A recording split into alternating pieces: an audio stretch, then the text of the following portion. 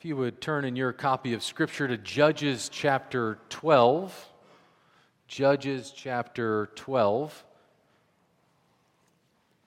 We're going to be finishing up looking at the judge of Jephthah. And one of the primary points that I've been trying to drive home about the book of Judges is that this is a book for the church.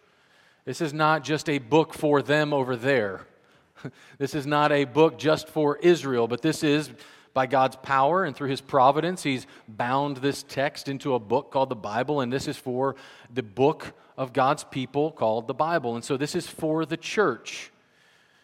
It's not just Israel's mishaps and tendency to drift away from God and adopt the culture's way of navigating the world. This is all of God's people's tendency. Not just Israel, but indeed the church.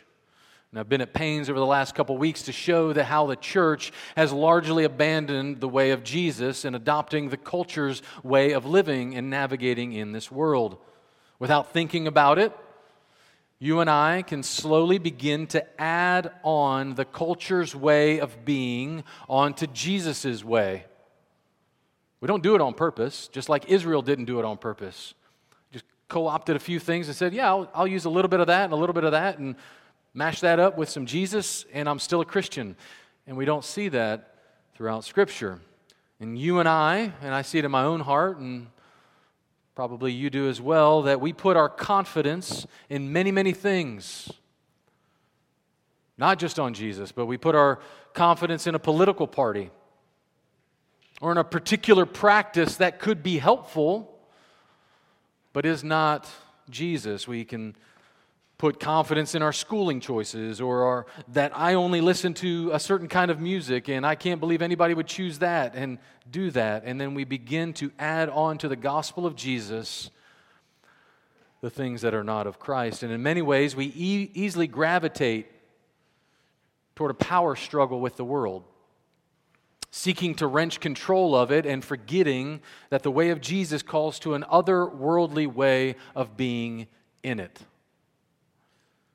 We saw last week in the life of Jephthah that he used religious language that you and I can be guilty of, using religious language to get what he really wanted, which was power and prestige, notoriety, admiration, affirmation, take your pick of adjective. But Jephthah used religion to get what his heart was really after. One of the Protestant reformers named Martin Luther, one of his greatest contributions is in something called the Heidelberg Disputation. The Heidelberg Disputation, and he termed the antithetical nature of the way of the world and the way of Jesus by calling it a way of glory and the way of the cross. And I would encourage you to go read it. It's a very, very simple read, but there are little sentences, and each time you read it, you're like, oh my goodness, this is heavy. And so I would encourage you, it's called the Heidelberg Disputation. And in that, he talks about the way of glory, which is our heart's gravitational pull is one towards glory, one towards putting someone else under our thumb, one of saying, I'm right, you're wrong, get in line. And then there's the way of the cross, which says that God works in the secret way. God works in the silence. God works in the quiet way. God works in the mundane. God works in the places that you don't observe readily.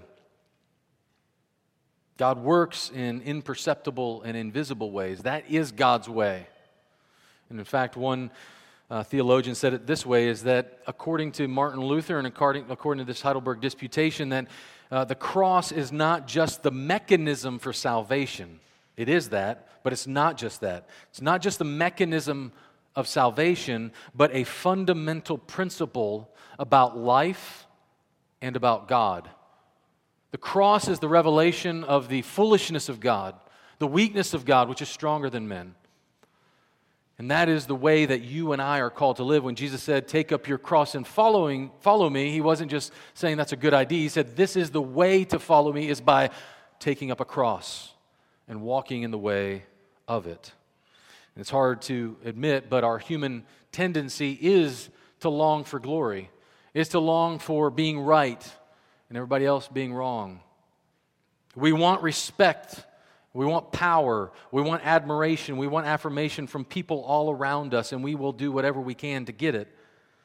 And in our passage today, we're going to be seeing these two ways of being which form the structure of the sermon. There's just 2 points to support what I believe is a faith-filled faithfulness. So the main point, if you're taking notes, and I would encourage you, my preaching is in such a way that note-taking is helpful because you may find like, oh, I'm not sure where we're at. So I give you points, and the main point of the passage is this: faithfulness ain't fancy. Faithfulness ain't fancy. You can say it however you want, but I kind of like the alliteration. Spent a lot of time on that one. But faithfulness ain't fancy, and we're going to see it in 2 ways. We're going to see it in the way of glory and the way of, what do you think? Response. We're going to do some reader response here. The cross, the way of the cross. So those are our 2 points, way of glory and the way of the cross. And I think as I was trying to get my mind around it, and I've been at pains to explain this a lot of times, that I can just say, well, Jephthah just demolished the Ephraimites. That's the main point. Well, yes, at one level. But as you consider what is the main point of the text, and then what is the main point of the text for us in today's world right now, I believe that faithfulness ain't fancy. And a lot of times we want to paint faithfulness as something that is out there beyond us, and it's something grandiose. The Lord says, no, it ain't like that. It's really easy to want our theology all buttoned up and to indict those who don't agree with us.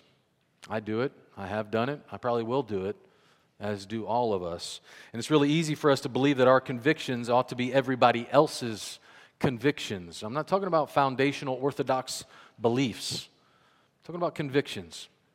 And it's tempting to believe that revival is big and grandiose. And sometimes it is, but that's not the only way that revival comes. In fact, revival comes, and as we see in the history of the church, that revival is something that's wrought in the heart and has effects out in the public. It's an inside-out reality, not an outside-in action.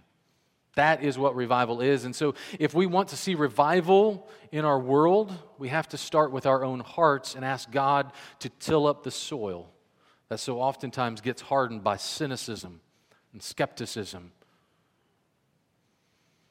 So, let's look at verses 1 through 7. This is, if again you're taking notes, the way of glory, verses 1 through 7. And I want you to see the comparison and contrast between Jephthah and the minor judges that we're going to be seeing here in a moment.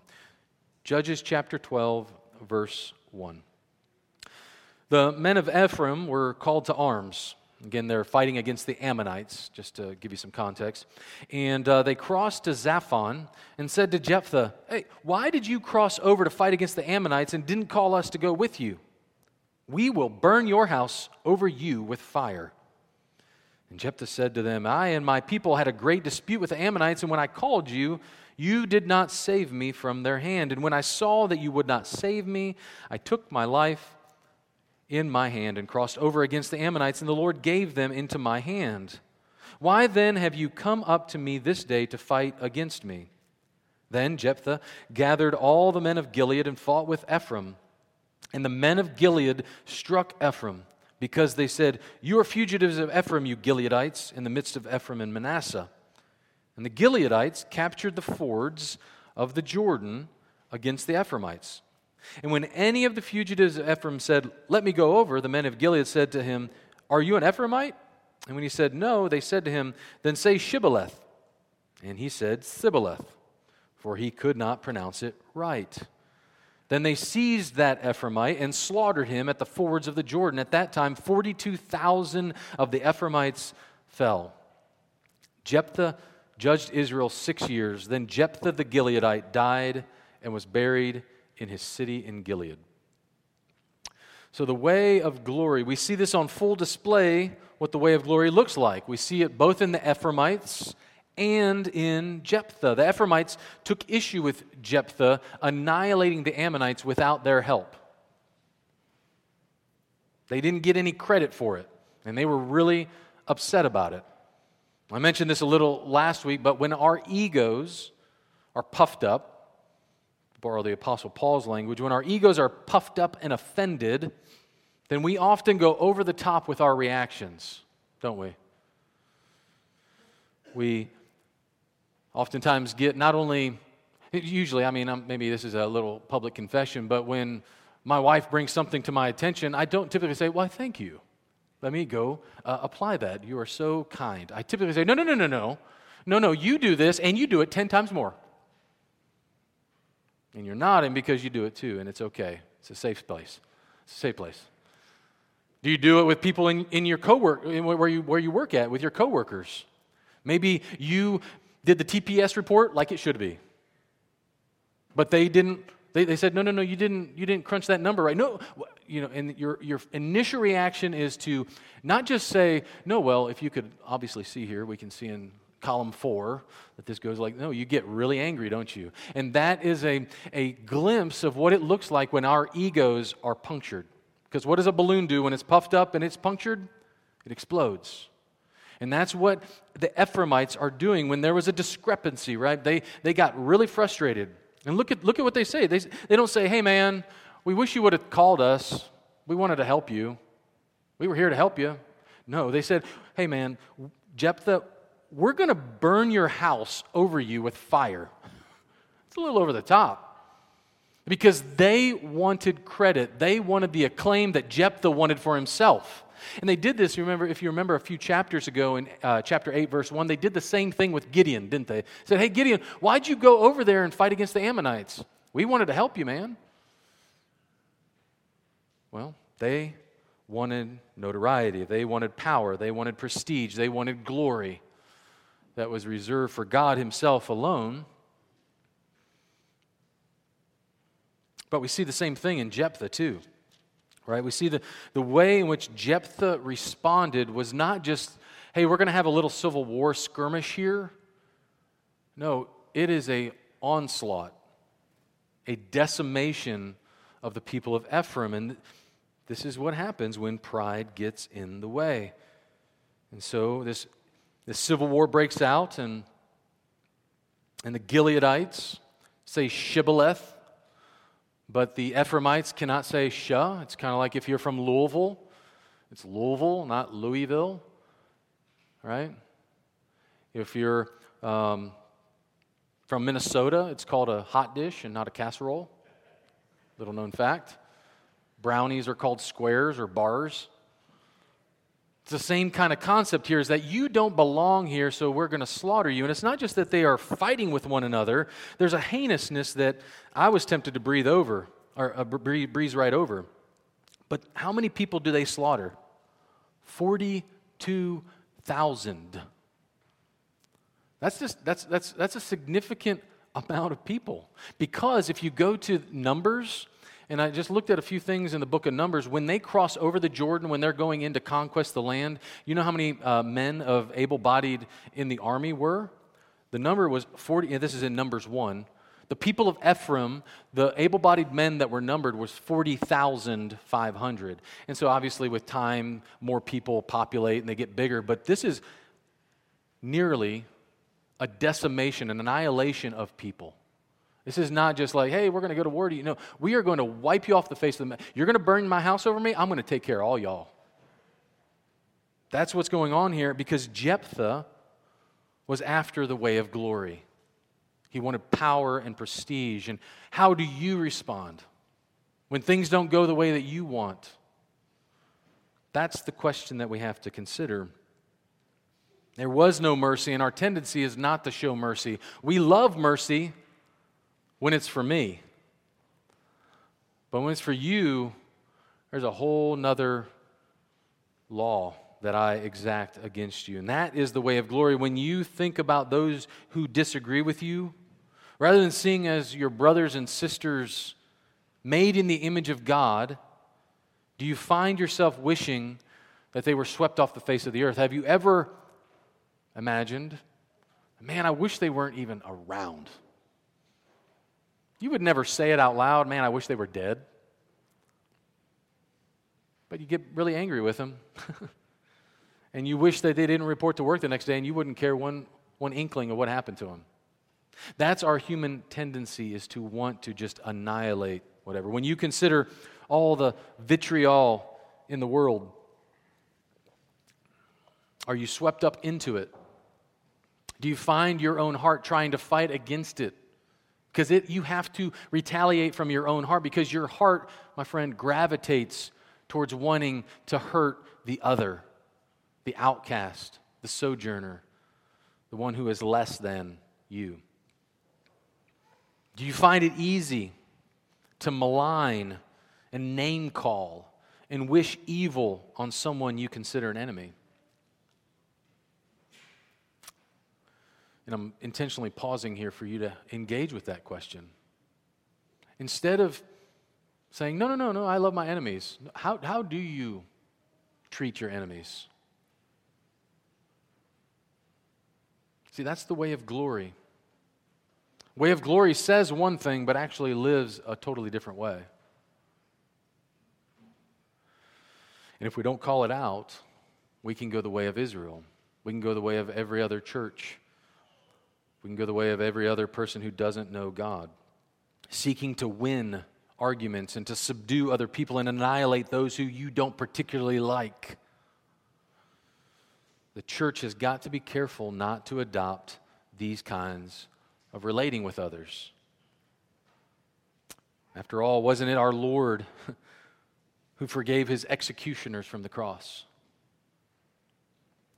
Wasn't it our Lord who told us to pray for those who persecute us, to love our enemies? That is the way of the cross.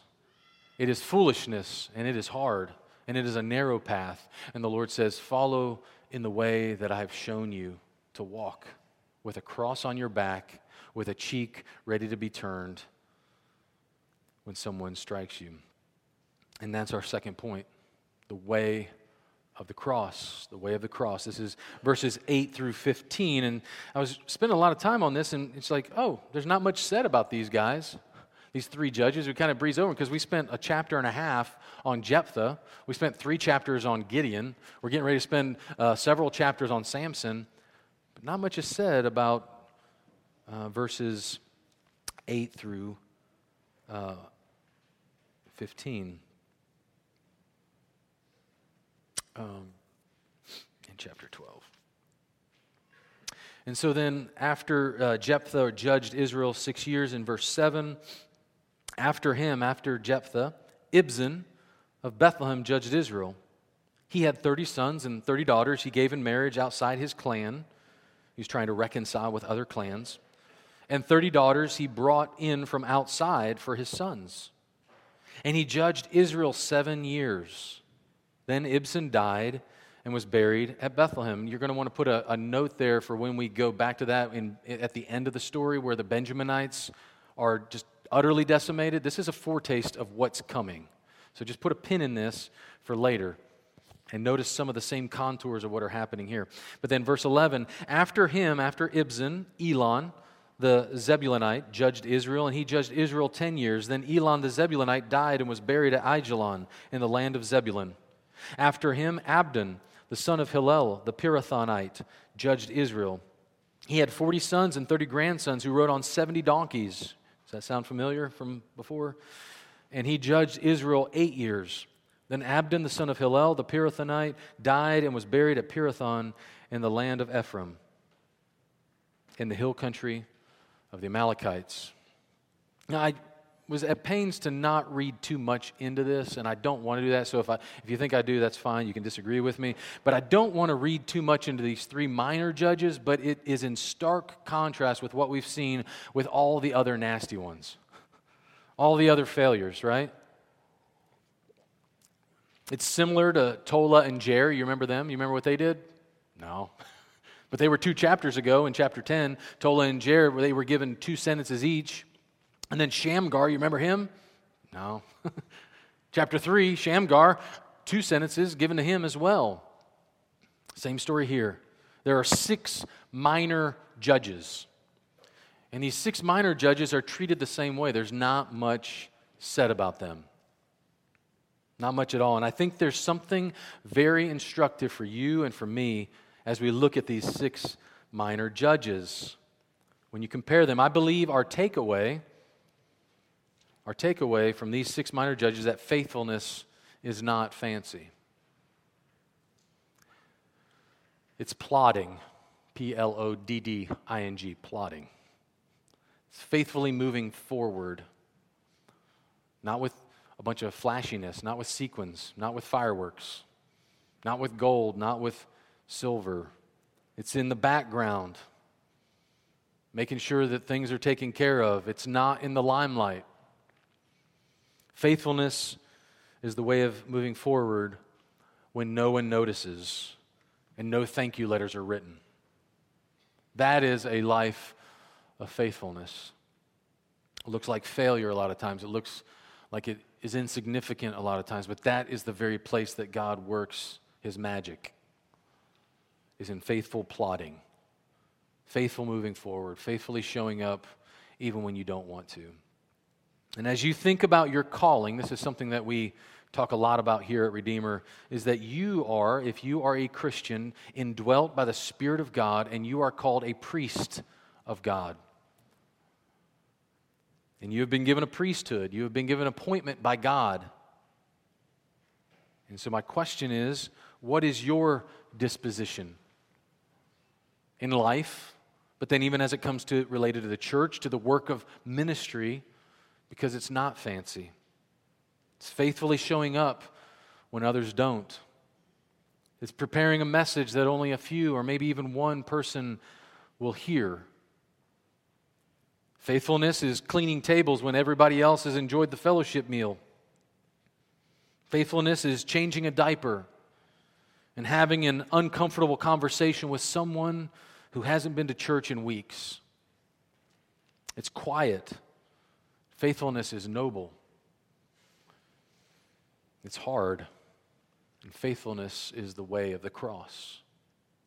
Faithfulness looks a lot like what Jesus said in Luke chapter 17, verse 7. He says, "Will any of you who has a servant plowing or keeping sheep say to him when he has come in from the field, 'Come at once and recline at table'?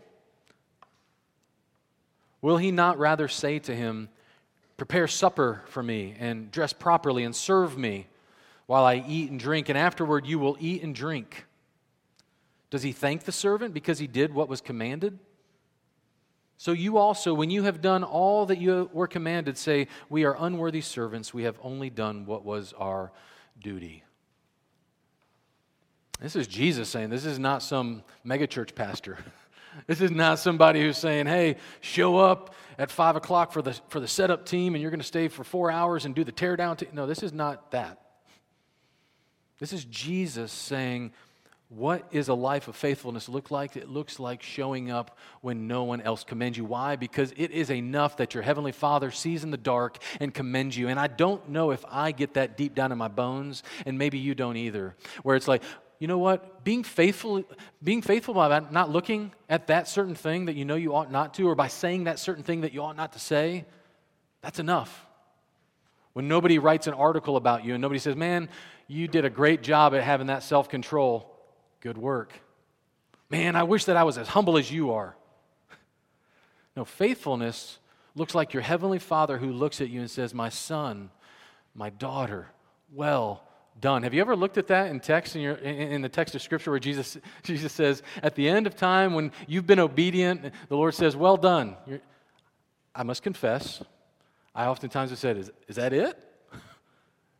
You just get a well done? And the point is that the infinite creator, your creator, the one who is king over all the earth that we read about a moment ago in our call to worship, the king of all the earth looks at you. He notices you. That's astounding. That God is looking at you right now, the one who created all the cosmos, the one who holds it in His hand, the one who gives His breath to the earth and that we exist because He exists. That one says, "Well done." Is that enough for you? Is that enough for me? That's the question. That's the question of the life of faithfulness. Is not going to get all the accolades. But we in our world, we think that that's where God, man, that was awesome. Did you see how many people were throwing their hands up and worshiping God? That is awesome. But that's not the sum and substance of what it means to faithfully follow Jesus. Faithfully following Jesus looks like 3 guys who just put an air conditioner in the discipleship class. Thank you, by the way. That's what a life following after Jesus is. And they didn't do it so that I would say that either. In fact, I didn't have that in my manuscript. I wasn't planning on saying it, but that is what the way of the cross looks like. It says, what can I do without anybody saying, awesome job? I can tell you a lot of times, and I've had many conversations both with myself and with others, where it's like, man, nobody showed up to that thing. Stinks, because we offer these wonderful opportunities to get to know one another, but yes, it does stink. But your value is not in how many people show up. Your value is in your faithfulness in saying, my Father in heaven sees me, knows me, loves me, and says, well done. Is that enough? Is that enough for us? My friends, we need to beware of the zeal, the religious zeal that disguises itself as faithfulness. We saw it in the life of Jephthah, and I see it in my own heart, and maybe you see it in your own heart. Beware seeking the head of the table, the place of honor. One of the things that's a telltale sign that someone is ready for ministry is how he or she responds when asked to mop a floor, when asked to clean a toilet, when asked to pick up pizzas for a youth night. That's a telltale sign of whether we really grasp this or not, or whether our egos are so big or say, why would I be asked to clean that toilet? I mean, our human tendency is to only think that when we are seen by others, it counts. But the story of Judges says otherwise. It says you don't want to have a chapter of Judges. You want a couple sentences. He was faithful, and he died. Well done. Ibzan, Elon. And who's the other one? Abdon. Well done. But there are two interesting points, and I think these point, at least you get a whiff of what's coming down the pike, not only in the book of Ruth and in the book of 1st and 2nd Samuel and so forth, in the whole canon of Scripture, and then finally in the person of Jesus, where we want to go. I want you to notice two things here. Notice where Ibzan is from. Verse 8. Where is he from? You can respond. That's right. He's from Bethlehem. Who else is from Bethlehem? King David is from Bethlehem. Who else is from Bethlehem? Oh, little town of Bethlehem. Jesus. Well done, Daryl. Good job. Jesus. From an insignificant podunk town, honestly, of Bethlehem and of Nazareth, who other people said, what good can come out of Nazareth? Surely not a miracle worker, surely not God incarnate, but that's how he works. In the insignificant places, the nooks and crannies of your life and of my life, of the mundane that everybody looks over. The Lord says, there will be a day when there will be a ruler from Zion who will come out of Bethlehem, who will rule by being hung on a cross. But then second, I want you to notice where Abdon faithfully judged Israel.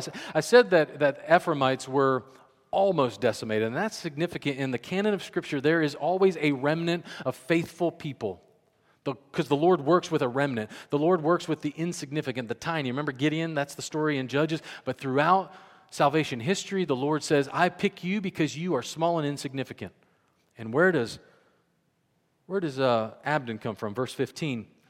Pirathon, in the land of Ephraim. The Lord preserved an Ephraimite who almost was decimated because he said, I want to raise this one up who was faithful in my house, and I will raise him up so that he can be faithful and save my people. The one who was outcast, the one who was, he said Sibboleth instead of Shibboleth. The Lord says, I'm going to use that one who looks insignificant, who sounds insignificant, who is somebody that could be decimated. I'm going to choose that one to do my work. And so, friend, what you do as your one person, that one flag that you wave of a ministry that you love and that you want other people to be passionate about, that one flag that you wave, the Lord sees it. And it matters. A lot of times in our culture right now, we don't want to do anything unless other people are with us.